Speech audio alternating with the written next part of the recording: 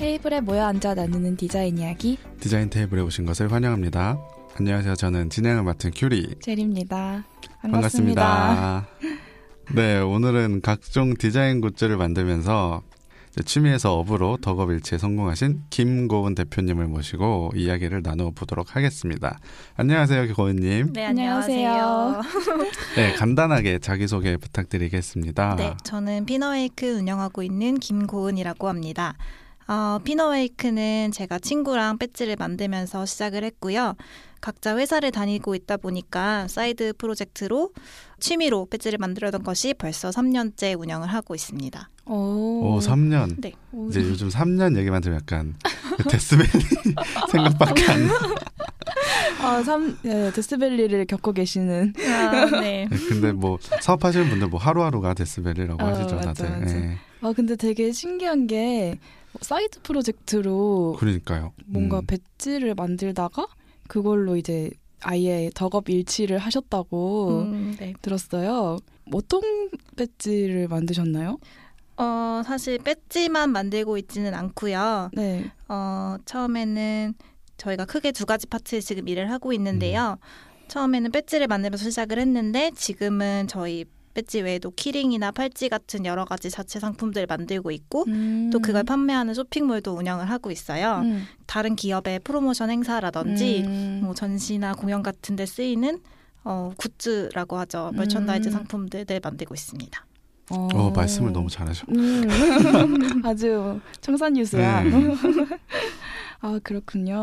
그러면은 이제 자체 상품도 기획을 하면서 네. 이런 MD 상품까지 네. 만드시는 거죠. 네, 맞아요. 저희 자체 상품으로는 텀블벅이라는 펀딩 사이트에서 2018년이 그 황금개띠 해였잖아요. 여러 작가분들하고 황금개 연화장 만들기도 했고요. 그리고 기업들은 뭐 마블이나 디즈니 같은 프로모션 행사에 쓰이는 배지도 만들었었고 지금 생각나는 건 SM 엔터테인먼트나 롯데뮤지엄, 뭐 최근에는 S2E14에서 매달 책을 사면 주는 사은품 배지들도 만들고 있습니다. 되게 많은 프로젝트를 하셨네요. 네. 그러면은 궁금한 게 지금 뭐 규모나 이런 거는 어떻게 되나요?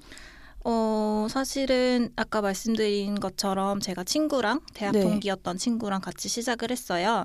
디자이너 둘이서 시작을 했는데 지금 그 친구는 회사를 다니고 있고 저는 다니고 있다가 이제 퇴사를 해서 운영을 전반적으로 맡게 됐어요. 그래서 그 친구는 지금은 예전처럼 참여는 못하고 있고 대신에 저를 도와주는 인턴 친구가 한 명 있고요. 그 프로젝트가 있을 때마다 그 친구 포함해서 여러 디자이너분하고 협업을 하고 있어요. 두세 분이서 거의 이 일을 다 하고 계시는 거예요? 그렇고 뭐 물류나 저희 쇼핑몰이 있기 때문에 그거 관리해 주시는 분이랑 실질적인 운영은 그렇게 둘이 한다고 보시면 됩니다. 그러면은 처음에 그럼 회사를 다니다가 약간 사이드 프로젝트처럼 뭔가를 만들어가지고 이제 지금 사업을 하고 계신 거잖아요. 네.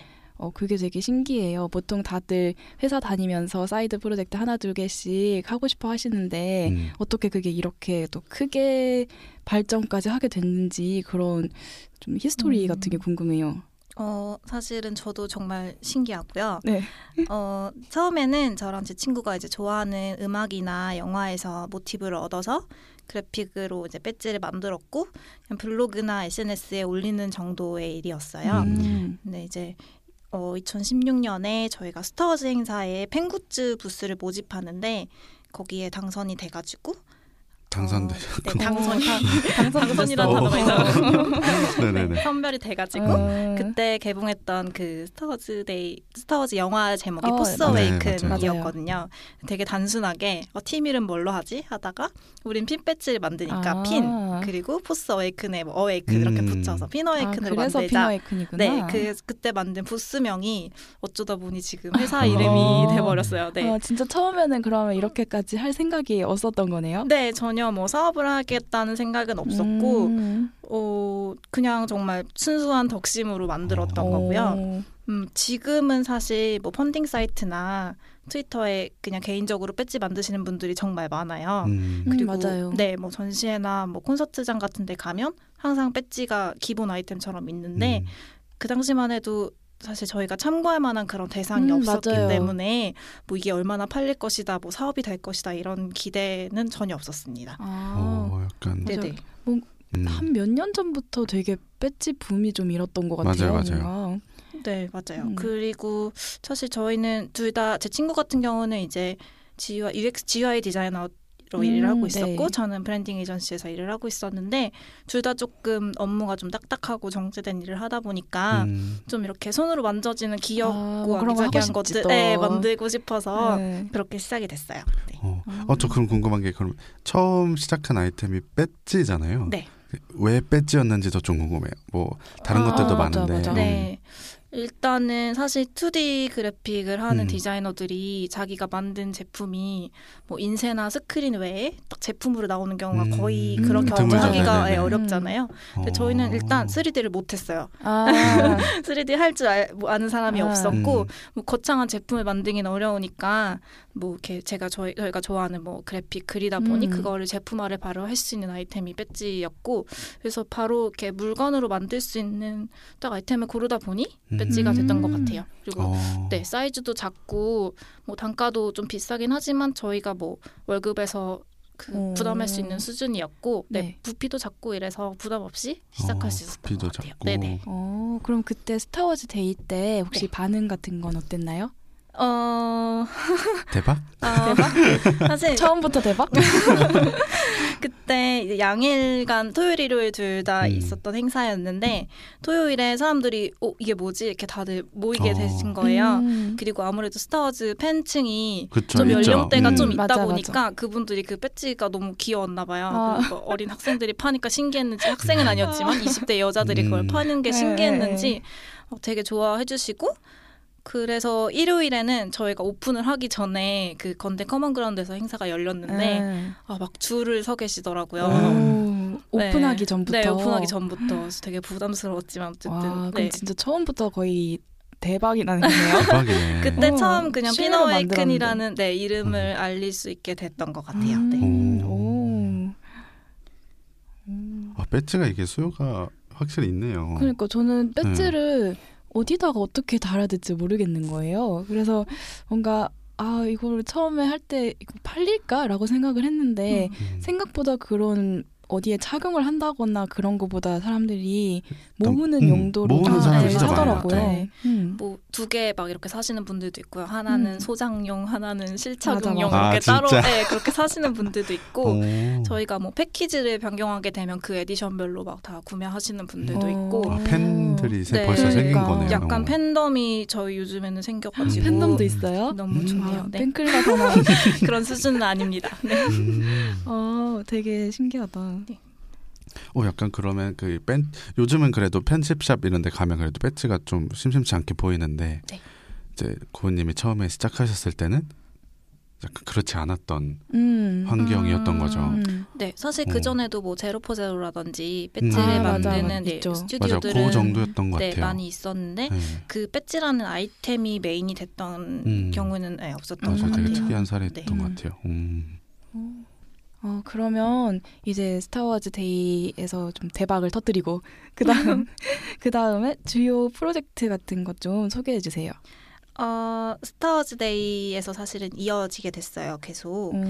그래서 아무래도 이렇게 줄을 서 있다 보니까 행사 주최하신 쪽에서 관심을 많이 가져주셨어요. 그래서 그 대행사에서 주최했던 다른 프로젝트들을 계속 하게 됐는데 거기서도 계속 연락이 왔구나. 그 다음에 스타워즈 데이 행사의 오피셜 굿즈를 저희가 만들게 됐고 이거 같은 경우는 그냥 그 로고 그대로 제작 대행만 해드리는 거였어요. 그리고 그 이후에 마블 프로모션 행사도 같이 그 대행사랑 진행을 하게 됐는데요. 그때는 사실 스페셜 굿즈로 굉장히 고사양 배지 세트를 만들게 됐어요. 근데 아시겠지만 스타워즈나 마블은 워낙 그 종류가 많잖아요. 나오는 제품들이. 네, 그러다 보니까 저희가 뭐 그 가이드가 너무 엄격해서 그래픽적으로 손을 댈 수 있는 부분은 없었는데 대신에 이제 뭐 제작 본사에서 원하는 그런 사양들 이런 부분을 저희가 만족을 시키려고 되게 노력을 많이 했었어요. 그래서 예를 들면 뭐 이게 한정판인데 이 한정판이란 느낌을 어떻게 살릴 수 있을까 해서 저희가 뒷면에 시리얼 넘버를 각인하는 방법이라든지 아니면 뭐 도금도 일반 그 금 도금 배지보다 더 고급스러운 뭐 순금을 쓴다든지 이런 식으로 좀 제안을 많이 드렸고 그 패키지 박스 자체도 좀 일반 종이는 좀 싫고 가죽은 너무 비싸고 뭔가 방법이 없겠느냐 이렇게 하셨을 때 좀 그 히어로 수트를 연상시키는 그런 재질들 찾아서 뭐 저희가 원단 시장도 가고 이렇게 진행을 했었어요. 네. 되게 점점 본격적으로 시작하게 됐네요. 네네. 아 그리고 그것도 소개해 주세요. 라이카 프로젝트. 라이카 프로젝트. 사실 핀어웨이큰 하면은 라이카 배지를 많이 말씀을 해주세요. 디자인 테이블 시즌 1에서도 잠깐 얘기가 나왔었던 프로젝트인데 소련에서 우주 실험하면서 유기견인 라이카를 희생을 시켰던 그 사건이 있었는데 저희가 그 유기동물 보호를 위해서 배지를 만들었고 수익금 일부를 기부하는 취지의 프로젝트를 했었어요. 근데 당시에는 그 트위터에 기부 프로젝트가 있긴 했지만 배지를 기부 증서로 준다든지 그런 프로젝트는 없었거든요. 그래서 RT당 100원 추가 기부 이렇게 트위터에 되게 최적화된 나름의 마케팅을 해가지고 노출수라든지 RT수를 되게 많이 기록을 했었어요. 그리고 저희가 사실 트위터에 대한 이해가 그렇게 많은 편은 아니었거든요. 네, 페이스북이나 뭐 인스타그램은 했었는데 트위터가 되게 낯설었는데 이게 파급력이 다른 SNS랑은 차원이 다르더라고요. RT만 되게 딱 누르면 바로 되니까. 그 트위터를 안 하시는 분들은 모르실 수도 있으니까 RT라는 게 어떤 개념이죠? 리트윗이라고 하는데요. 그냥 제가 뭐 따로 거기에 뭔가 덧붙이거나 댓글을 달지 않아도 그냥 리트윗 버튼 한 번만 누르면 저를 구독하고 있는 모두에게 그 글이 보여지는 기능이에요. 공유하기 같은 거죠. 네, 공유하기 기능이고 그럼 또 그걸 받아본 사람이 또 RT 버튼만 누르면 그걸 구독한 그 사람의 피드를 구독하는 모든 사람이 그 글을 보게 될 수 있어요. 그러면 되게 많이 홍보가 되겠네요. 네, 그래서 되게 많은 분들이 되게 좋았던 게 그 배지를 구매하시는 데서 끝난 게 아니라 저희가 뭐 다른 이벤트를 한다거나 그런 것도 아니었는데 다 자기가 키우는 자기가 반려하는 동물들이랑 같이 인증샷을 올려주신 거예요. 그런 거 필요해요. 또 이게 내가 기부를 했다는 거를 보여줘야 되니까. 네, 그래서 너무 귀여운 강아지 고양이 사진과 이제 배지가 올라오니까 더 많은 사람들이 이게 뭐지? 해서 구매율도 되게 올라갔고 되게 그 파급력이 좋았던 것 같아요. 그래서 그때 되게 기억에 남았던 게 그런 편지도 되게 많이 받았어요. 막 메시지도 많이 받고. 진짜 되게 감동적이었다. 네, 막 자필 편지도 받았어요. 이렇게 좋은 프로젝트 해주셔서 너무 감사하다. 네, 그래서 저도 고양이 키우고 있는데 혼자 울컥하기도 하고 그랬던 기억이 있고요. 네, 그리고 이게 되게 좋았던 게 저희가 자체 프로젝트만 했으면 뭐 기부액이 그렇게 크지는 않았을 텐데 그 클레어스라는 코스메틱 브랜드가 있어요. 네, 여기는 그 동물 실험 반대하는 슬로건을 가지고 있는 곳인데 저희랑 동참하고 싶다는 그쪽에서 그럼 이제 라이카 프로젝트를 보고 연락이 온 거예요? 네, 같이 하고 싶다는 제안이 오셔서 이번에는 그 배지만 했다가 머그랑 이제 텀블러 같은 것들도 제작을 해서 판매를 했고 그때는 이제 수익금 전액을 기부를 했어요. 네. 혹시 얼만큼 수익이 났는지 그런 거 여쭤봐도 되나요? 기부는 총 1,000만 원 하게 됐습니다. 그때 한 해 하고 끝났던 건 아니고 그 다음 해에도 같이 클레어스랑 같이 진행을 했고 이번에는 국내에도 그 실험 비글 구조하는 그 비글 그 레스큐가 있어요. 맞죠? 네, 비구협 맞아요. 구조협회. 네, 비글 레스큐 네트워크라고 하는데 그 단체랑 같이 해서 이번에는 그 드립커피랑 드립커피 전용 머그를 같이 했어요. 그거 진짜 예뻐요. 네, 배지도 같이 했고 그렇게 해서 이번에도 1,800만 원 정도 기부금이 됐습니다. 우리 사장님 통도 크셔. 야. 언제 난 1,800만 원 기부해보나. 저도 없습니다. 되게 뜻깊은 프로젝트도 하셨네요. 네. 그리고 뭐 저희가 뭐 당연히 저희가 홍보가 된 것도 되게 큰 수확이었던 것 같아요. 이걸로 이제 많이 홍보가 됐겠다. 네. 지금도 판매하고 계시나요? 사실 라이카도 재고가 있고 비글도 재고가 일부 품목은 있어요. 네, 그게 소진될 때까지만 진행하고 있습니다. 빨리 사야겠네요. 네, 빨리 사야 됩니다. 여러분 비글을 구조해 줍시다. 그러면 처음에 그 트위터라는 거를 고르게 된 계기가 있나요? 아까 말씀드렸다시피 저희가 사업도 막 이렇게 준비해서 진행한 게 아니라 계획이나 이런 건 없었는데 그 확산성이 제일 크다고 판단을 했고 네. 그리고 트위터 특성상 약간 익명성이 높아요. 다른 SNS에 맞아요, 비해서. 맞아요. 네, 계정도 거의 무한히 만들 수 있다 보니까. 근데 그래서 그런지 되게 덕후들이 많이 모여 있다는 인상을 제가 받았거든요. 뭔가 마음껏 덕질을 할 수 있는 공간. 그래서 그 덕후들 타겟으로 하는 일을 할 때는 되게 좋았던 것 같아요. 네. 잘 맞았던 것 같아요. 본인도 덕후시라고. 그럼요. 제 트위터 아이디는 알려드릴 수 있습니다. 맞아. 다들 트위터 아이디 알려달라 그러면 네. 안 알려주시더라고요. 다들 10개 정도 있는 거 아닌가요? 계정은? 또 다른 자아가. 여러분 찾아보지 마세요. 그러면 뭐 인스타그램이나 페이스북으로도 홍보를 해보셨는데 트위터가 더 효율이 좋아서 그렇게 하셨던 건가요? 아니면은 사실 트위터로 그냥 시작을 처음부터 거의 했었고요. 네. 인스타그램은 결과물이 나오면 이제 포트폴리오 서브 포트폴리오 정도 용도로 쓰고 있고 주로 트위터에서 하고 있어요. 페이스북은 사실 관리가 거의 안 돼 있고요. 네. 그리고 이제 전시 굿즈도 많이 만드셨다고 들었어요. 네. 많은 분들이 라이카랑 또 하나 더 이제 핀어웨이큰의 대표 작품으로 생각을 해주시는 게 앨리스 전시를 많이 보셨더라고요. 저도 봤어요. 네. 그게 서울숲 제 갤러리 아프레에서 열었던 미디어 아트 전시였는데 그때까지만 해도 회사를 다니면서 일을 그래도 계속 돼요? 몰래 몰래 작은 하셔야지. 곳이라 괜찮았는데요. 근데 그 본업에 있던 회사도 조금 다양한 일을 해보고 싶어서 제가 이직을 시도했어요. 이직을 한 2군데 정도 시도를 했는데 뭔가 좀 제가 생각했던 거랑 되게 포지셔닝도 다르고 야근도 좀 많고 제가 2개를 병행하기는 좀 어렵더라고요. 그래서 이거 다시 이직을 고민해봐야 되나 아니면 그냥 독립하고 핀어웨이큰에 올인을 해야 하나 딱 고민하는 딱 그 시점에 이 앨리스 전시 MD를 제안을 받게 됐어요. 근데 앨리스 전시가 그래도 다른 프로젝트에 비해서는 좀 장기적인 전시 기간도 좀 길었고 그쵸, 규모가 크더라고요. 네, 그래서 좀 과감하게 그만두고 올인을 하게 됐습니다. 이미 수익이 좀 나는 상태에서 이거 해도 되겠다 약간 그런 확신이 딱 드신 거예요? 솔직히 말씀드리면 이 전시는 그 당시에 이렇게 잘 될 거라는 기대나 확신은 없었어요. 네, 왜냐하면 그 앨리스라는 소재가 물론 좀 매력적인 소재긴 한데 이 전시 자체가 이제 여러 작가분들이 앨리스를 각자 해석한 거를 이제 전시하는 콜라보 형태로. 네. 저희는 사실 MD로만 입점을 하게 됐거든요.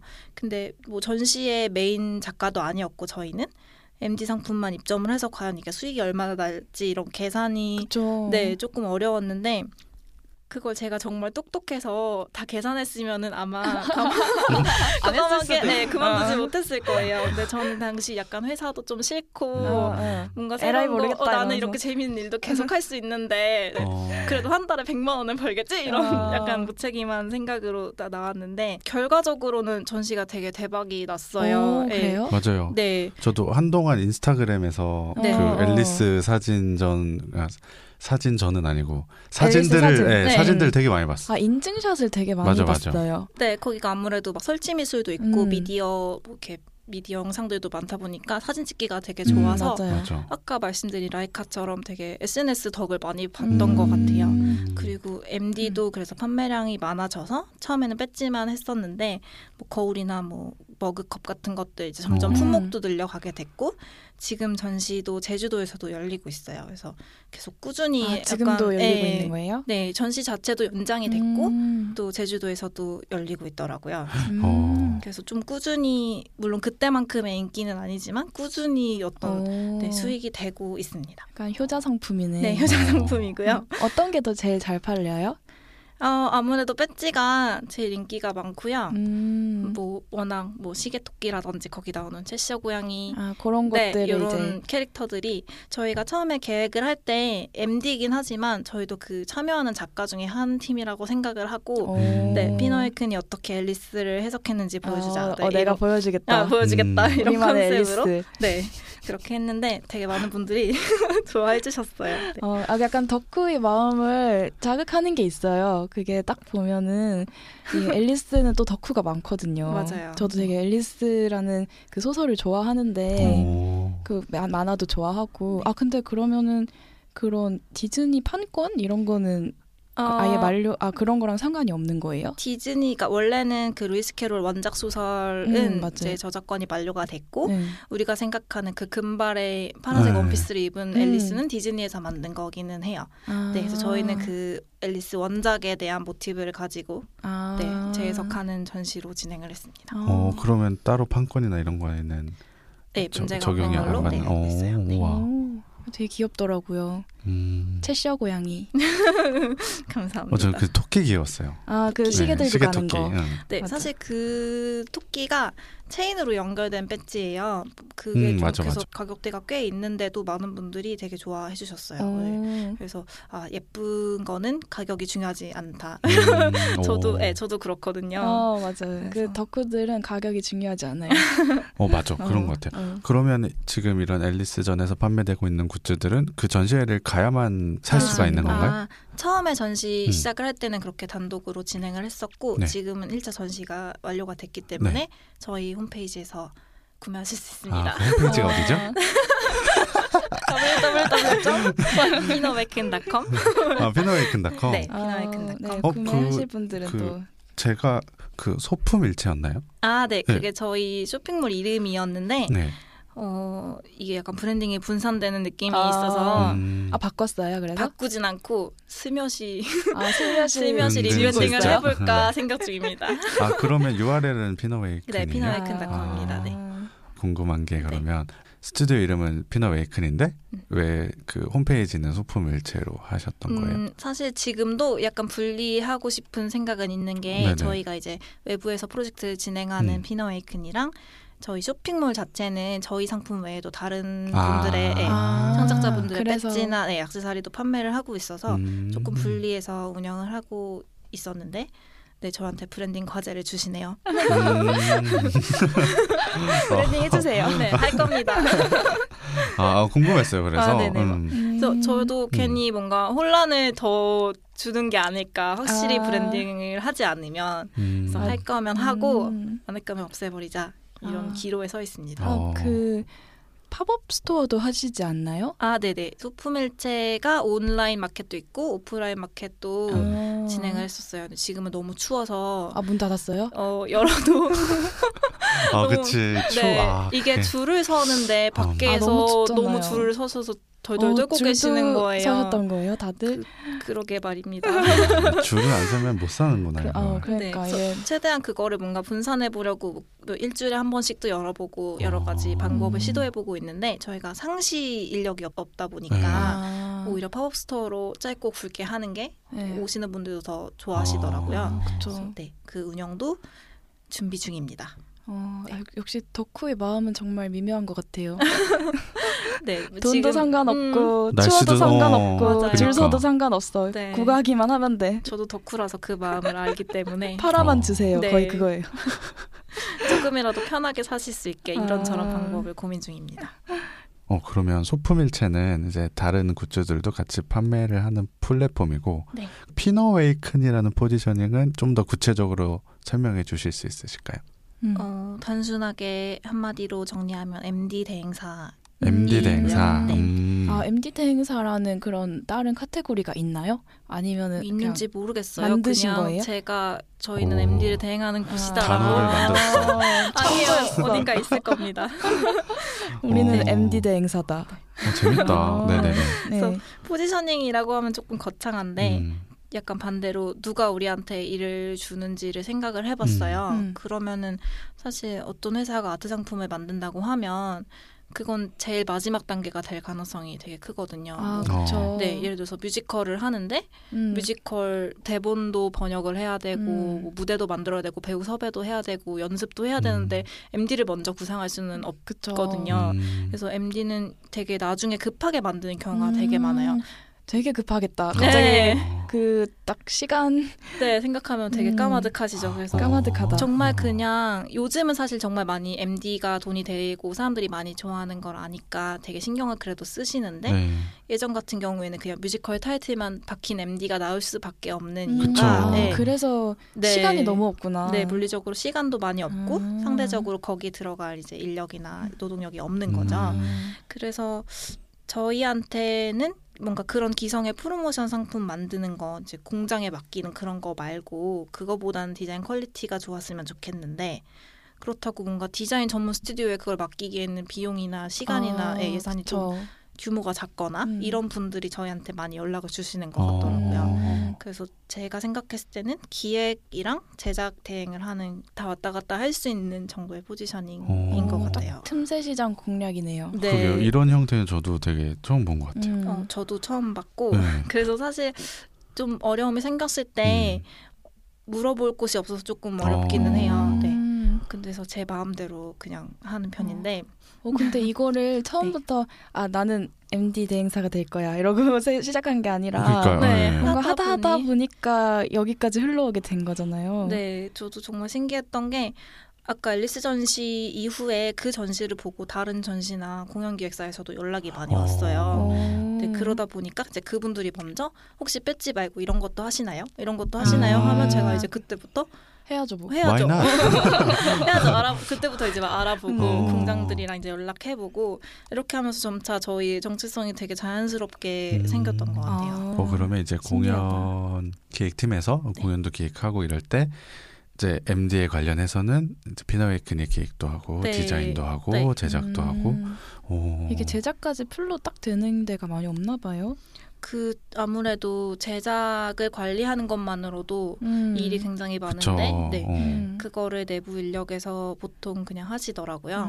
근데 그거를 이왕 하는 김에 한 군데서 다 해주면은 좋으니까 저희한테 많이 주시는 것 같아요. 보통 그렇게 하는 데까지 기간이 얼마나 걸려요? 이게 상품으로 나오는 데까지. 사실 뭐 품목마다 다르긴 한데 배지를 기준으로 했을 때 이게 되게 뚝딱 나오는 줄 아는 분들이 많으세요. 근데 생각해보면 이게 쇠잖아요. 그쵸. 네. 그쵸. 금형을 만들어야 되는 건데 그러면 배지를 정말 디자인이 다 나와 있고 오늘부터 딱 만들기 시작해도 보통 2주가 걸리거든요. 꽤 오래 걸리는. 제작 기간만. 네, 최소 2주가 걸리고 그 중간에 뭐 샘플을 본다거나 패키지를 한다거나 이런 식으로 하면 정말 최소 3주. 이제 뭐 디자인 기획까지 들어간다 하면 한 달은 사실은 걸리는. 최소 한 달이 필요한. 한 달이 필요한데 그 정도 여유 있게 연락이 오는 경우는 사실 거의 없어요. 없어요. 네. 어떻게 해요? 거의 없어요. 그냥 해야 미션을 뭐 저희도 정말 이건 물리적으로 불가능하다 한 거는 죄송하지만 안 된다고 말씀드리지만 약간 될 것 같은 이거 조금만 서두르면 할 수 있을 것 될 것 같은데 하는 거는 그러니까. 저희가 욕심이 나면 저희가 너무 좋아하는 콘텐츠고 하면 그냥 하는 거죠. 네. 공장분들한테 사정도 하고 나 잠도 안 자고 네, 잠도 안 자고. 그러니까 전 회사 다니실 때 이제 야근 하기 싫어서 다니기 싫었던 것도 있던데 근데 다르죠. 이제 회사원이 야근하는 거랑 사장님으로서. 그쵸. 이건 어쨌든 제 일이고 맞아. 네, 제가 너무 좋아서 하는 거고 제 욕심에 하는 거라서 모르겠어요. 아무래도 내 거니까. 네. 이걸 제가 직원한테 강요하거나 그러지만 않는다면 괜찮지 않을까요? 강요 안 하셨는지 한번 검증이 필요합니다. 그럼 말 나온 김에 그러면 지금 어떤 회사의 디자이너일 때와 지금 사장님의 타이틀을 이렇게 딱 목에 걸고 나도 사장님 하고 싶다. 나도 사장님 될래. 그 차이를 아마 많은 분들이 좀 궁금해하실 것 같아요. 사장 되면 어떤 기분인가요? 제 주변에 근데 되게 많아요. 퇴사하고. 정말요? 독립하고 싶어 생각해보니까 저희 게스트도 다 퇴사하고. 맞죠. 그러신 분들 되게 많죠. 다 회사 차리셨어. 이거 장려 방송, 창업 장려 방송이야. 그런데 제가 딱 느끼기엔 정말 많은 게 달라졌지만 일단 돈이 안 모여요. 왜요? 사장님인데 왜 돈이 없어? 그만큼 쓰니까 그런 거 아닌가? 지출이 많으니까? 네, 사실 버는 돈은 사실 회사 다닐 때보다 다 많은데 투자금으로. 네, 나가는 돈이 되게 많고 이게 월급 받을 때는 제가 되게 저축을 많이 했거든요. 계획적으로. 근데 지금은 계획을 세우기가 어렵더라고요.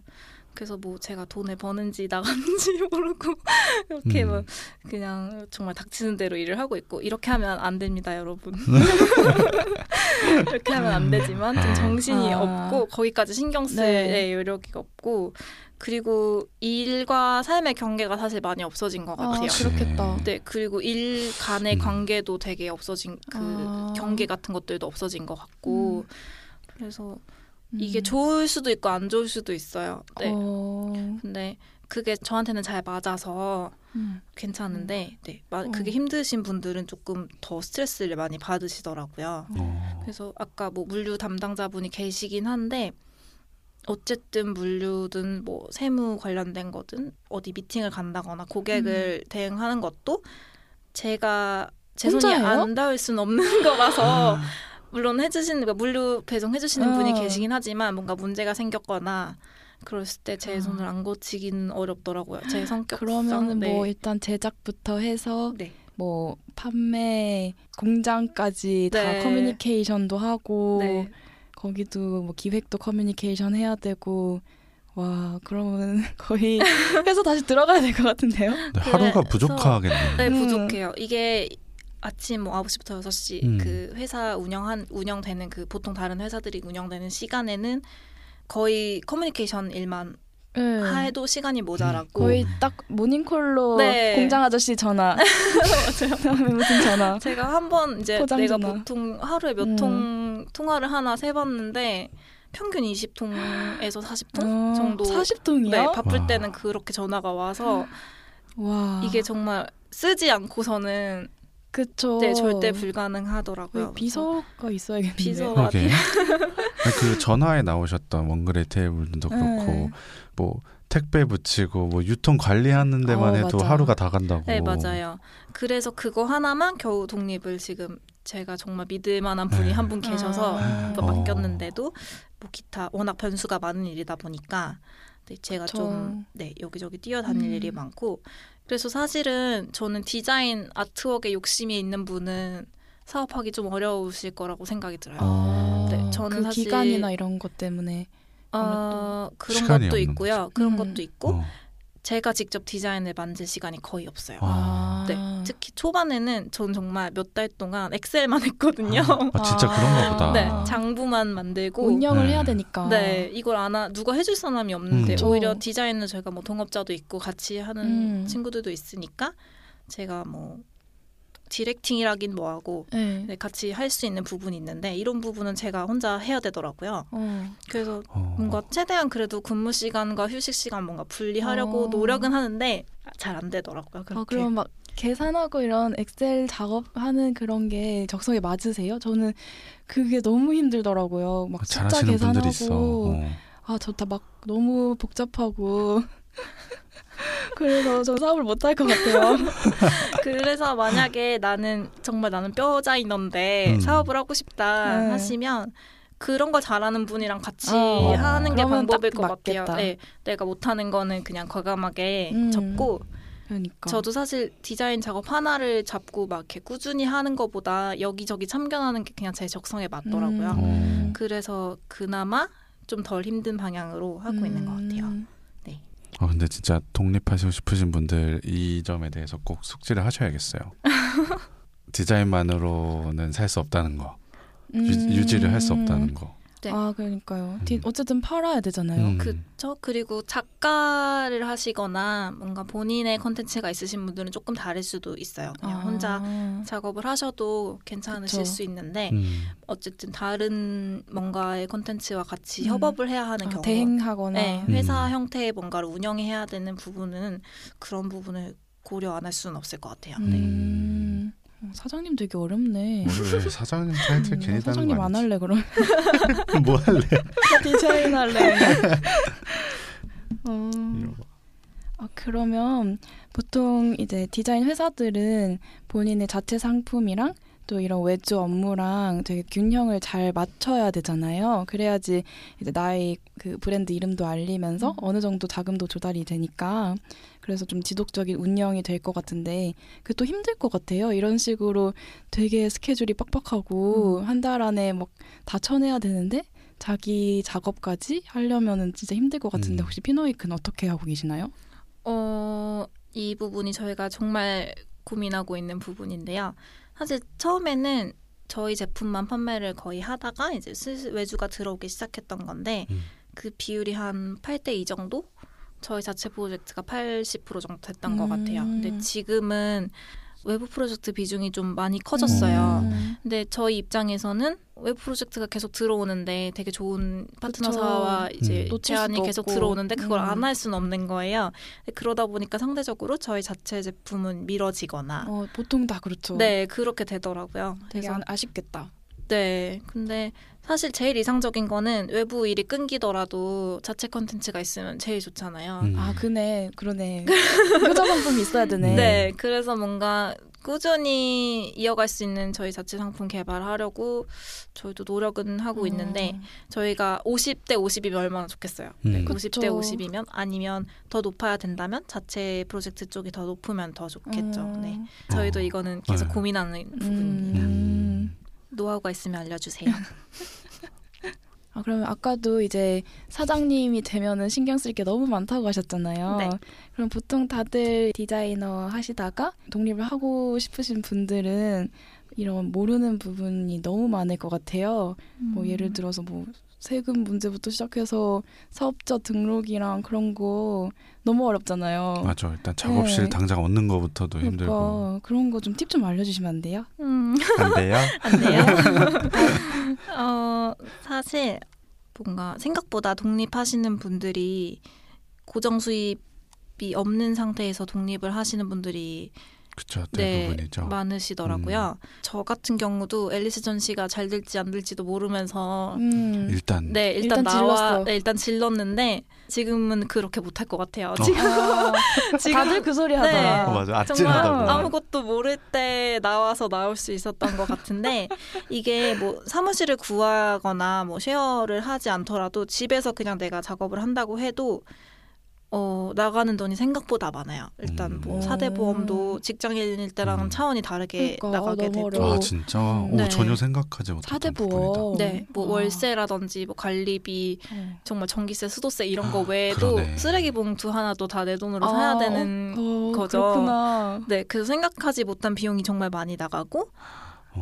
그렇기 때문에 어떤 작더라도 좀 꾸준한 고정 수입이 있어야 그럼 더 좋겠다. 네, 그럴 때 나오는 걸 추천드리고 회사에 들키지 않을 수 있는 한에서 회사랑 병행할 수 있다면 물론 뭐 대기업이나 이런 데서는 안 되겠지만 잘 새겨들어야겠네요. 버틸 수 있을 때까지 버티자. 네, 창업 자금을 만들자 이런 거 추천드리고 그리고 사업자 등록 이런 거는 하시기를 추천을 드려요. 그러니까 내가 지금 수익이 많이 없더라도 간이가세자라도 등록을 하시고 왜냐하면 이게 저희 같은 경우는 디즈니한테 제안이 왔을 때 간이가세자에서 일반 가세자로 전환을 바로 해버렸어요. 왜냐하면 디즈니 쪽에서는 사업자가 없으면 일을 같이 하기가 어려운 경우가 많고 간이가세자? 간이가세자는 매출이 많이 없을 때 일반 사업자보다 말 그대로 간이로 할 수 있는 사업자예요. 근데 이렇게 그 간이가세자는 어려워.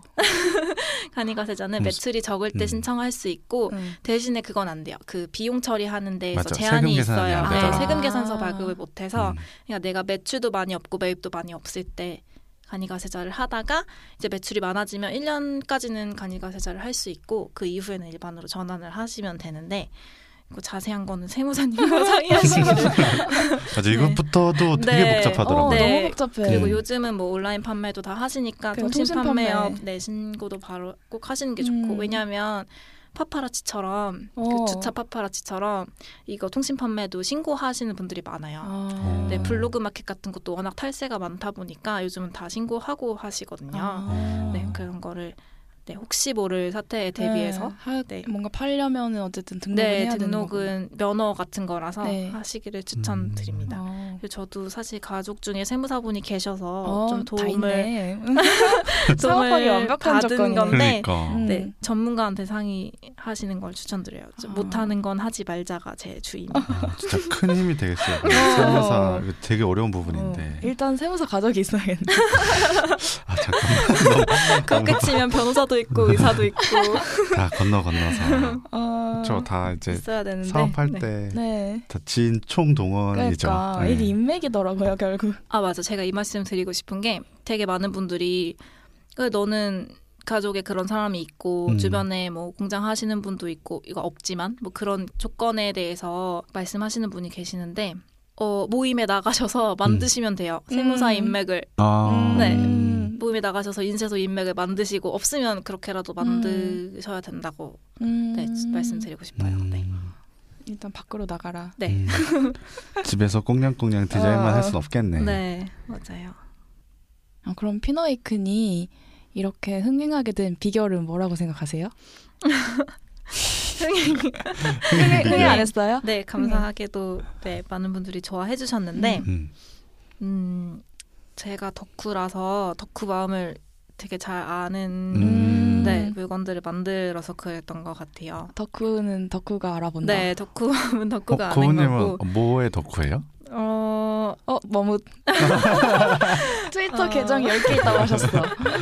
아니 사실 제가 최근에 뮤지컬 MD를 맡게 됐어요. 젠틀맨스 가이드라고 바로 11월에 오픈한 지 얼마 안 된 뮤지컬인데 네. 이게 처음으로 저희가 어떤 콘텐츠를 처음부터 단독으로 그 뮤지컬의 모든 MD를 맡게 전 상품을 맡았어요? 전 상품을 맡게 됐고 기획부터 거기 들어가는 모든 그래픽을 다 처음부터 브랜딩을 하게 됐어요.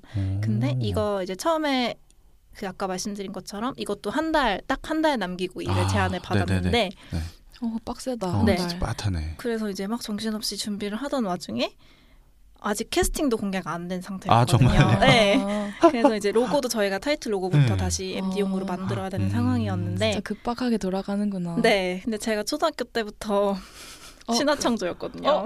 신화창조. 네. 바로 신창? 네. 올해도 신화 콘서트 갔다 왔는데 매년 엄청난 팬이었는데 이 주인공으로 김동완 씨가 동완 오빠가 성공. 동완 오빠가 내가 디자인했던 뮤지컬의 동완 오빠. 그래서 옛날에 제가 학생 때 막 교복 입고 신화 따라다닐 때 그 얘기 사인회 가면 그 얘기를 했어요. 오빠 나 나중에 일하면서 만나요. 이렇게 얘기를 했어요. 나 소름 무서워. 대박. 아니 무서운 게 아니라 멋있다. 네, 근데 정말 일을 같이 한 건 아니지만 어쨌든 같은 일한 거죠. 같이 했지 뭐. 하게 돼가지고 되게 뿌듯하더라고요. 그래서 되게 필요 이상으로 열심히 일을 하고 좀 만나기도 해봤어요. 어떻게 했어? 그렇게 개인적으로 만나진 않았고 이제 또 같이 자리에서 지켜만 봤어요? 그게 사실 만나고 싶은 마음 반, 안 만나고 싶은 마음 반이에요. 이런 게 진짜 그런 덕후의 마음입니다. 그렇구나. 그래서 되게 많이들 판매가 됐나요? 네, 특히 키링 배지가 되게 인기가 많아가지고 벌써 구성이 어떻게 돼요 이번 거는? 정말 많아요. 배지, 키링, 우산도 해봤고요. 의류, 맨투맨, 후드집업 이런 것도 했었고 다이어리도 했고 스티커도 2종이나 했었고 그걸 한 달 안에 하셨어요? 머그컵도 하고 거의 그냥 아트박스네. 살아 계신 거 맞죠 지금? 그래서 처음 해보는 우산 같은 거는 정말 공장 알아보는 데만 거의 2주가 걸렸고 진짜 문어발식으로 막 일을 했었는데 그래서 정말 낮에는 이제 컨택만 하고 밤에 계속 시안 작업하고 그런 식으로 그러면 이번에 판매된 젠틀맨스 가이드라는 굿즈는 따로 핀어웨이큰 플랫폼에서는 구매가 안 되는 거예요? 네, 그렇게는 판매는 안 되고 공연이 걸려있는 동안에만 구매하실 수 있습니다. 약간 한정판 느낌이네. 네. 그래서 벌써 3차, 4차 품절이 되고 재입고가 되고 팬분들이 막 기다리고 계셔서 열심히 또 추가 제작을 하고 있습니다. 와, 역시 덕후가 만들어야 되는구나. 맞아요. 그게 중요한 것 같아요. 1, 2, 3차 품절. 와, 대단하신다 진짜. 역시 덕후 마음은 덕후가 안다. 네, 덕후 그러면은 그거는 오프라인에서만 구매가 가능한 거예요? 네, 공연장에서만 판매하고 있어요. 공연도 보셨어요, 그러면? 봤습니다. 그리고 여러 번 더 볼 예정입니다. 더 봐야지. 네, 그럼요. 신창이셨구나. 자, 성덕이네요, 성덕. 그래서 이렇게 핀어웨이큰이 잘 되고 있군요. 진심으로 일해서 진심을 진짜 담아서 진심. 내가 산다면 이런 걸 사겠다. 약간 이런 마음으로. 맞아요. 네, 마블도 그렇고 스타워즈도 그렇고 워낙 좋아했던 것들이라서 네, 그렇게 어려워하지 않으면서 잘 만들었던 것 같아요. 네. 컨텐츠 자체를 좋아하시니까. 네. 또 잘하기도 하시고 귀엽잖아요. 보면 다들. 사고 싶게 딱 진짜 사고 싶게 만들어요. 입가가 실룩실룩 하시네요. 감사합니다. 네. 그리고 네네. 제가 그래서 그런 면에서 조금 더 내 관심사나 이런 걸 더 넓게 가져야겠다고 생각을 했던 게 게임 회사 쪽에서도 제안이 많이 오는데 사실 저나 네, 동업자 친구나 게임에 정말 일자 무식이거든요. 그래가지고 그때 다행히 주변에 그 게임을 좋아하는 친구들이 있어서 같이 작업을 하기도 하고 하는데 아무래도 진짜 제가 잘 아는 분야이면 아웃풋도 잘 나오니까 여러 분야에서 조금 관심사를 넓혀봐야겠다는 생각은 하고 있어요. 네. 그렇죠. 게임 매니아들도 네, 맞아요. 무시 못하죠. 네. 그리고 게임 회사들이 돈이 많더라고요. 굉장히 중요한 포인트. 게임을 해야겠네. 네, 게임 업계에 많은 연락 바랍니다. 굿즈 필요하신 분들. 네, 기획부터 제작, 디자인까지 모두 다 하시는 네. 핀어웨이큰에게 네. 전화번호 띄워야 될 것 같아. 포장과 납품까지, 네. 배송까지. 그러면 아까도 말씀하셨지만 진짜 하루에 전화가 40통씩 오는 그런 정신없는 삶을 살고 계시는데 이런 운영할 때 가장 힘들었던 점 이런 거 있나요? 되게 많을 것 너무 같아요. 많아서 너무 많아서 이것만 1시간 얘기할 수 있을 것 같은데 일단은 예상하지 못하는 변수가 정말 많아요. 이게 제조 기반이다 보니까 그쵸. 잘못 나오거나 네, 사람이 하는 네, 일이고 그리고 아까 말씀드린 것처럼 품목이 많아지다 보니까 여러 군데에서 제작을 하는데 한 제품도 예를 들어 다이어리 같은 경우는 인쇄 다른 곳에서 하고 뭐 이런 제본도 다른 곳에서 하고 이렇게 그 안에서 분업이 되더라고요. 그러다 보니까 제가 컨트롤하지 못하는 게 정말 많아요. 샘플도 다 뽑고 했는데도 샘플과 다르게 나온다거나 뭐 일자가 지연되는 거는 뭐 너무 흔한 일이고 네, 납기를 못 맞추는 경우도 되게 많고 그리고 정말 상상하지 못한 분에서 뭐가 잘못 나오면 이런 것까지 내가 어떻게 이 리스크를 비용으로 처리를 해야 하나. 진짜 아찔하겠다. 네, 왜냐하면 이게 과실이 딱 분명하면 그냥 다시 만들면 되는데 누구의 과실도 아닌 부분이 있거든요. 어떤 경우가 있을까요? 예를 들어서 아까처럼 부분적으로 진행을 하는 것 같은 경우에는 뭐 에코백을 만드는데 거기에 라벨이 들어가요. 그럼 라벨은 다른 곳에서 만들거든요. 라벨 업체에서 제가 샘플을 확인했고 그걸 이제 제가 샘플을 봤으니까 확인을 안 하고 봉제 공장에 넘겼는데 봉제가 다 돼서 나왔는데 라벨이 잘못돼 있었던 거죠. 아찔해. 네, 그러면 이렇게 되면 문제가 뭐냐면 그걸 제목을 뜯고 다시 만들면 문제가 문제가 더 생겨요. 오히려 새로 만드는 게 더 싼 정도로. 맞아요. 네, 근데 그때 하필이면 또 인쇄가 굉장히 비싼 나염 인쇄였어요. 8도가 올라가는. 어떡해. 그래서 그 인쇄를 다시 찍으면 정말 1,000만 원이 그냥 날아가는. 이런 게 바로 리스크구나. 순간이 돼버린 거예요. 소름 돋아. 아찔해. 막 저도 그때 정말 어지럽더라고요. 등골이 서늘하다. 네, 이 전체 예산이 사실 그 정도 가격이 안 남는데 저한테. 그래서 결국은 뭐 라벨 다시 만들고 재봉집 사장님한테 정말 사정을 해서 제가 불쌍하셨는지 어떻게 수선으로 처리를 해주시더라고요. 다행히 다시 만든 일은 없었고 라벨만 이렇게 네, 라벨만 다시 제봉하는 걸로. 근데 이런 식의 뭔가 저는 샘플 확인한다고 확인했는데 샘플과 다르게 나온 것까지 제가 컨트롤을 할 생각은 못했던 거죠. 그건 네. 공장 어떻게 직접 가서 봐야 돼. 근데 어떡해? 사실 그 잘못 나온 라벨을 가져다 쓴 거까지는 그분들은 라벨을 다시 만드는 정도의 배상밖에 안 되는 거죠.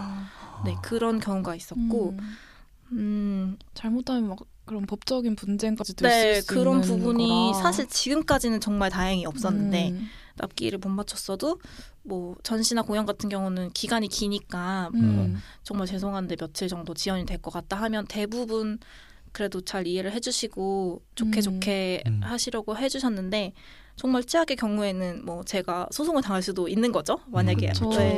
그래서 그런 거를 컨트롤하기가 진짜 네, 어렵겠다. 저는 그래도 최대한 여유 있게 진행을 한다고 했는데도 꼭 사고가 한 번씩은 터지더라고요. 오히려 사고가 안 나면 이상할 정도로. 네, 조용하면 너무 이상할 정도로. 그래서 그런 비용을 어떻게 할지 이게 사실 제일 어렵고 그런 면에서 뭐 견적을 할 때도 그런 걸 반영을 해서 견적을 내야 되는데 이게 또 외주 같은 경우는 눈에 보이지 않는 경쟁자도 사실 되게 많잖아요. 그치, 네. 그치. 더 싸게 해줄 수 있는 데가 분명히 있을 하고. 거고. 비딩을 하니까. 네, 그래서 그런 게 좀 지금 가장 어려운 부분인 것 같아요. 저도 안 해봤던 일이고 저 디자인만 시키는 것만 했던 사람이라서 그게 좀 어렵더라고요. 힘든 일이 진짜 한두 개가 아닐 것 같아. 맞아요. 그리고 예를 들어서 뭐 전시 오픈이 내일인데 오늘 겨우겨우 전날 맞춰서 이제 물건이 나왔는데 잘못 나온 거죠. 샘플이 잘못 나왔는데 야 비일비재하구나. 네, 잘못 나왔는데 전화했더니 뭐 담당자분은 휴가를 가셨다. 그래서 그냥 다시 만들어 드릴게요. 보통은 이렇게 대처를 하시거든요. 근데 아찔한 거죠. 이게 만약에 내일 하루짜리 행사였으면 나가는 거잖아요. 네, 그럼 저는 그냥 망하는 거죠. 근데 뭐 대부분의 사실 제작사에서는 다시 만들어 주는 거 외에는 뭐 환불해 주는 거 외에는 대처가 없는 경우가 많고 뭐 그런 부분을 뭐 제작할 때 조건으로 넣는다거나 하면 안 하는 경우가 많아요. 그래요? 이런데 왜냐하면 그분들도 그런 리스크를 감수하고 매번 일을 할 수는 없으니까. 네.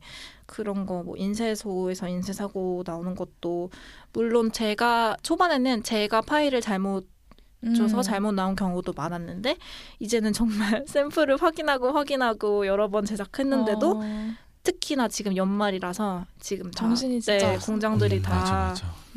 정말 창의적인 창의적인 사고. 네, 새로운 사고들이 그러니까 그 사고가 아니라 그 사고죠. 제가 창의적 사고. 네, 창의적 사고. 그래서 이거를 저희 뭐 실장님이나 이런 다른 분들한테 설명하기 또 되게 놀라운. 너무 창의적이어서. 네. 이번에는 뭐야? 다들 되게 흥미로워하는. 아직 이 세계가 받아들일 수 있는 사고. 그런 것들 네 많이 겪었고 그리고 최근에 제가 이번 주가 정말 최악의 한 주였어요. 네, 뭐 연말이라고 약속도 많고 막 미팅도 많고 정신 없는데 제가 화요일 새벽에 퇴근을 하다가 접촉사고가 났어요. 그래서 뭐 다행히 큰 사고는 아니었지만 그때부터 뭔가 쎄한 거예요. 오늘 시작됐다. 오늘 일진 사납다. 창의적 사고다 이거. 네, 아니나 다를까 뭐 공장 인쇄소 다 사고가 빵빵 터지고 제일 큰 일이었던 게 제가 납품하는 택배가 있었는데 그걸 보냈는데 그게 분실이 된 거예요. 그거 없어져요 그냥? 네, 택배가 그냥 없어져요? 분실이 되더라고요. 그런 정말 일이, 창의적이다. 그런 일이 창의적이다. 하필 그 시점에 생기더라고요. 그래서 이거를 근데 또 하필이면 그게 12월 한정 무슨 프로젝트였고 한정. 다행히 그 되게 많은 수량은 아니었어요. 이미 보낸 상황이었는데 이제 추가로 보냈던 부분이라서 이거를 이제 어떻게 할지 아직 결론이 안 난 상태로 택배 아저씨는 저를 보면 너무 죄송해하고 그런 택배 아저씨를 보는 제 마음도 편하지 않고 야 이게 돈 얘기를 하는 게 진짜 어렵더라고요. 네.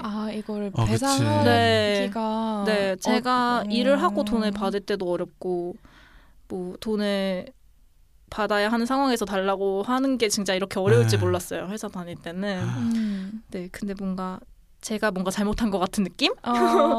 그런 마음으로. 죄송한 느낌. 네, 제가 죄송한 느낌으로 이렇게 힘들게. 여기저기 죄송하겠다.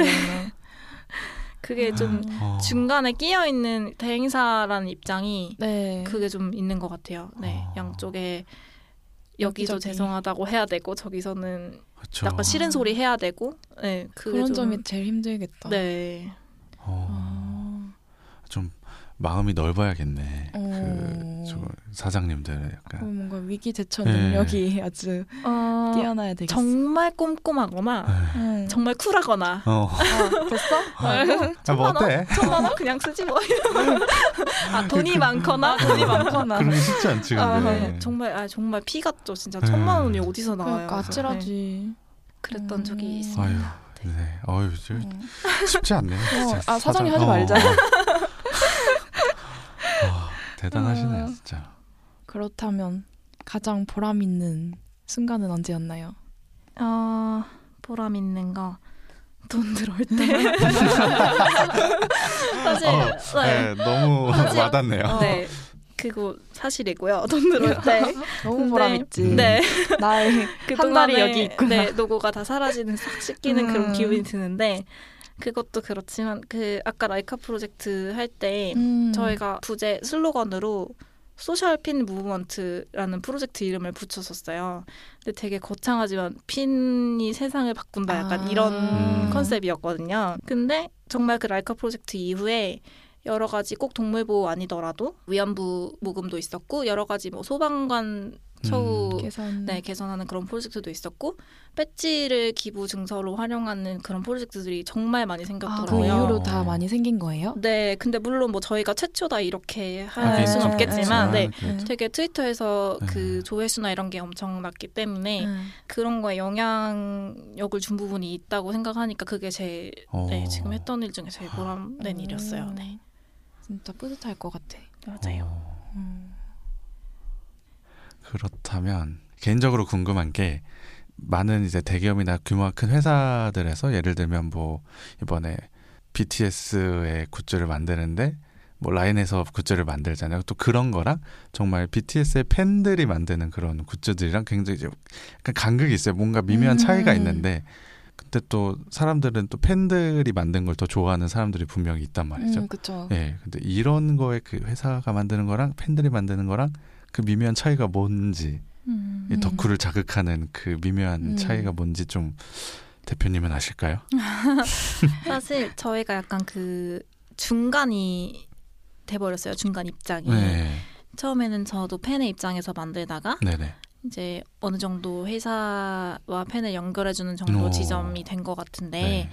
개인적으로 제가 느낀 거는 뭐 엔터테인먼트에서도 워낙 굿즈를 많이 만드는데 그 굿즈가 없어서 팬들이 만드는 게 아니거든요. 이제는. 그러니까요. 네. 네, 이제는 뭔가 본인들이 원하는 포인트가 뭘까 저도 되게 고민을 많이 해봤는데 일단 회사 입장에서는 굉장히 많은 종류를 한 번에 만들어야 돼요. 그러다 보니까 하나하나의 디테일은 아무래도 떨어질 수밖에 없고 뭐 전체 컨셉이 뭐 아까 BTS 말씀하셨는데 그 라인에서 한 프로젝트는 그 BTS 멤버들이 직접 만든 캐릭터로 한 거라 이제 라인에서 정말 잘 해줄 수 있는 분야여서 그건 되게 새로운 시도였던 것 같고요.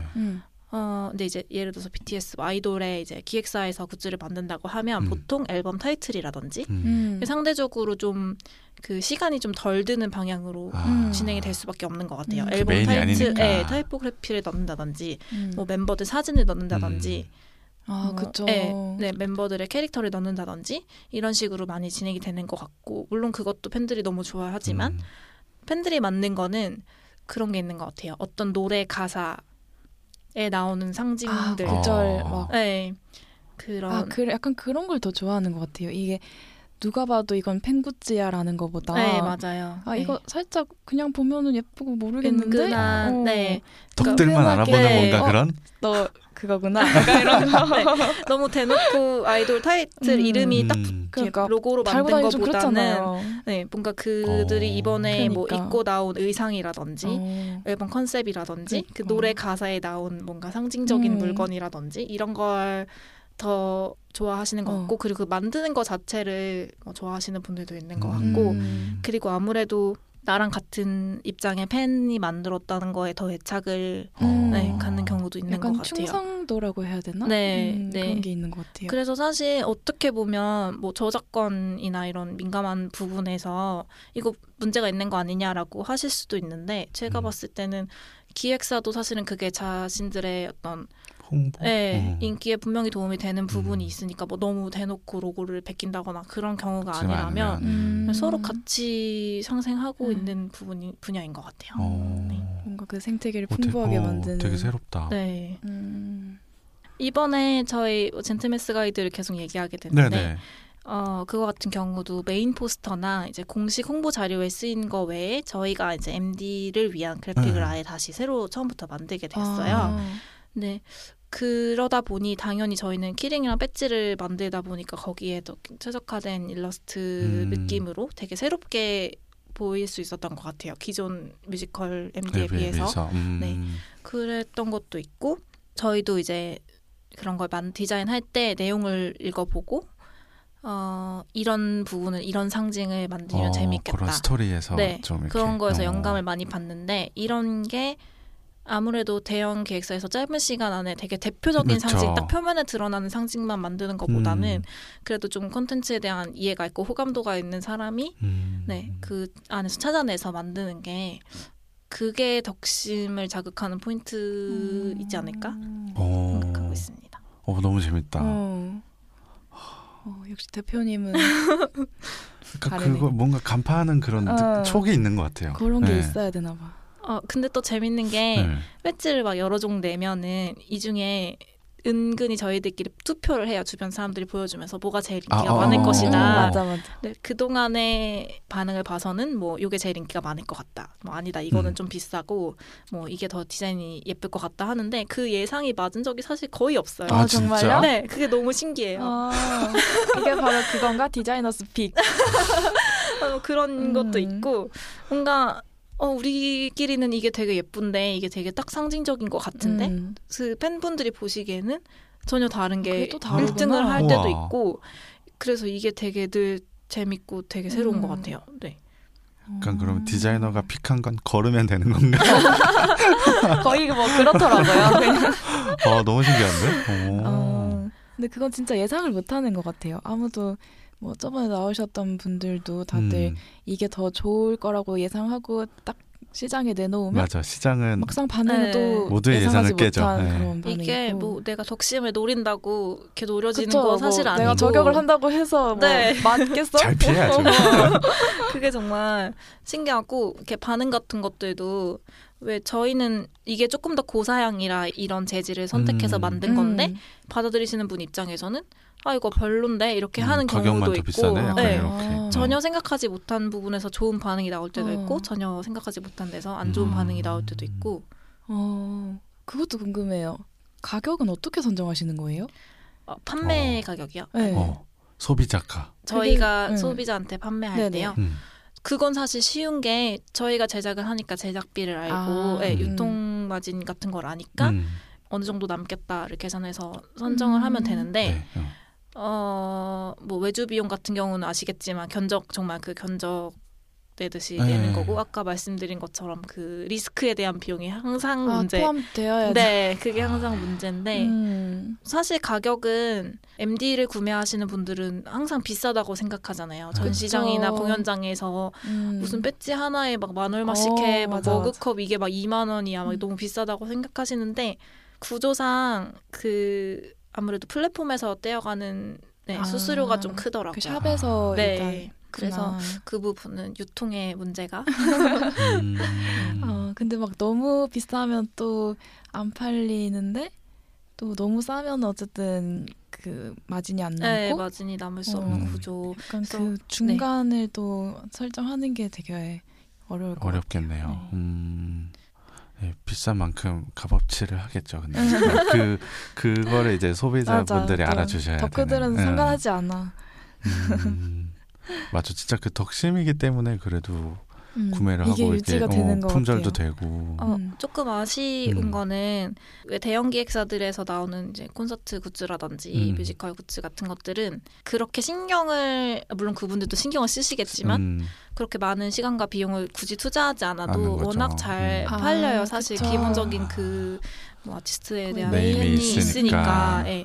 뭐 아이돌 콘서트 가보시면 아시겠지만 정말 다 품절이 되거든요. 근데 맞아. 이거를 조금만 더 신경 써서 예쁘게 만들면 더 좋을 텐데. 더 많이 팔리고 더 좋을 텐데. 입장에서는 아쉽잖아요. 더 예쁜 거를 좀 팔아주면 좋겠는데. 네, 그래서 요즘은 그래도 정말 예전에 비해서는 많이 신경을 써주시는 것 같아요. 품목들도 뭐 여행 캐리어도 나오고 요즘은 정말 기상천외한 아이템들이 많이 나오더라고요. 그래서 물론 그런 것들을 저희가 일을 할 수 있으면 제일 좋지만 전반적으로 MD 산업 자체가 커지는 것도 되게 저희한테는 좋은 현상인 것 같아요. 네. 그래서 오히려 덕후이기 때문에 신경을 많이 안 써도 많이 팔릴 수도 있지만 그렇기 때문에 조금만 더 신경을 쓰면 덕후들은 감동한다는 거를 제 덕후로서 말씀드리고 싶습니다. 그거를 이제 잘하시는 분들이 이제 핀어웨이큰이고. 덕후 산업의 지평을 넓혀주고 계십니다. 네. 너무 재밌네요 오늘. 사업하고 그러니까 독립하고 싶으신 분들 혹은 뭐 스튜디오 이런 형태가 아니라 진짜 본인의 제작물들을 만들고 이러시는 분들이 들으시면 되게 좋을 것 같아. 저 맞아요. 같은. 바로 큐리 같은. 그러면 이제 마지막으로 핀어웨이큰은 앞으로 어떤 브랜드가 되고 싶나요? 사실 제가 가장 고민하고 있는 게 사실 그거예요. 제가 다른 컨텐츠들의 브랜딩은 계속 해주고 있는데 제 회사의 브랜드는 자체 컨텐츠. 네, 소품일체 브랜딩 하셔야죠. 해야죠.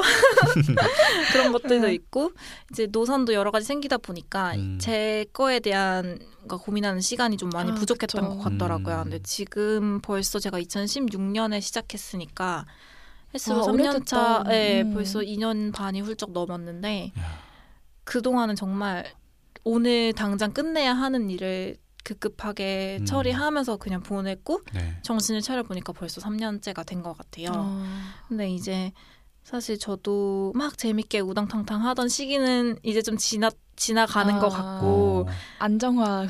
네, 앞으로 어떻게 운영할 건지를 고민을 해야 되는 시점이 딱 온 것 같은데 되게 우연찮게도 올해 제가 이 디자인 스펙트럼도 그렇고 여러 뭐 디자이너들이 모임에서 핀어웨이큰 대표 자격으로 이제 좀 많이 인사를 드렸어요. 근데 그러다 보니까 이제 진짜 이거를 고민해야 되는 시기가 온 거구나. 핀어웨이큰의 네, 앞으로에 대해서. 그리고 저보다 많은 분들이 더 궁금해하시더라고요. 앞으로 핀어웨이큰이 어떻게 될지. 정말? 네, 약간 우려가 좀 섞인 기대 반 우려 반. 정말 배지만 팔아도 이게 지속이 될까? 저도 그걸 고민하고 있는 부분이고 그래서 아직은 저희가 그냥 단순하게 제작 대행을 하는 일이 더 많은 것 같아요. 수로 따지게 되면. 네, 여러 가지 뮤지컬도 그렇고 저희가 조금 더 그 컨텐츠의 코어 브랜딩에 관여할 수 있는 일들이 많아지면 디자인 역량적으로도 더 성장을 많이 할 수 있을 것 같고 그리고 사실 2019년에는 저희 자체 프로젝트들을 더 많이 하고 싶어요. 네, 시간이 허락해줄지 모르겠지만 네, 여러 가지 기획 중에 있습니다. 네. 앞으로 너무 기대돼요. 핀어웨이큰의 자체 프로젝트. 네, 소품일체로 와주세요. 없애지 않을게요. 주소 첨부해서 드리겠습니다. 네, 오늘 나 더 듣고 싶은데 너무 아쉽다. 시간이 또 다 됐네. 오늘 나와주셔서 너무 감사드리고요. 안 돼. 끝나지 마. 끝나고 식사하시면서 네. 뒷얘기를 더. 알겠습니다. 네, 오늘 나와주셔서 너무 감사드리고요. 네, 안녕히 가세요. 네, 감사합니다. 안녕히 가세요. 네, 감사합니다. 네, 오늘은 핀어웨이큰의 김고은 대표님과 덕업일치로 돈 버는 방법 들어보셨고요. 네. 퇴사하고 싶어 죽겠네요 지금. 큐리는 덕질하는 거 우리 사장님 이거 들으면 안 되는데. 덕질로 이제 업일치 하셔야죠. 네, 너무 부러워요 이런 분들 그러니까. 보시고 보면. 네. 힘들 것 같기도 하고. 저는 들으니까 못할 것 같아요. 사장님 못하겠어. 근데 진짜 오늘 사장님 얘기 들으니까 좀 어려운 점들이 되게 많았던 것 같아요. 이런 창의적인 사고. 마냥 부럽지만은 않은 또 그런 사건 사고가 굉장히. 하지만 또 이런 게 또 묘미 아니겠어요? 그렇죠. 본인의 일을 한다는 것 자체가. 그쵸. 네, 오늘 되게 유익한 이야기 많이 들어봤고요. 네, 그럼 저희는 다음에 뵙도록 하겠습니다. 안녕히 계세요. 안녕. 안녕.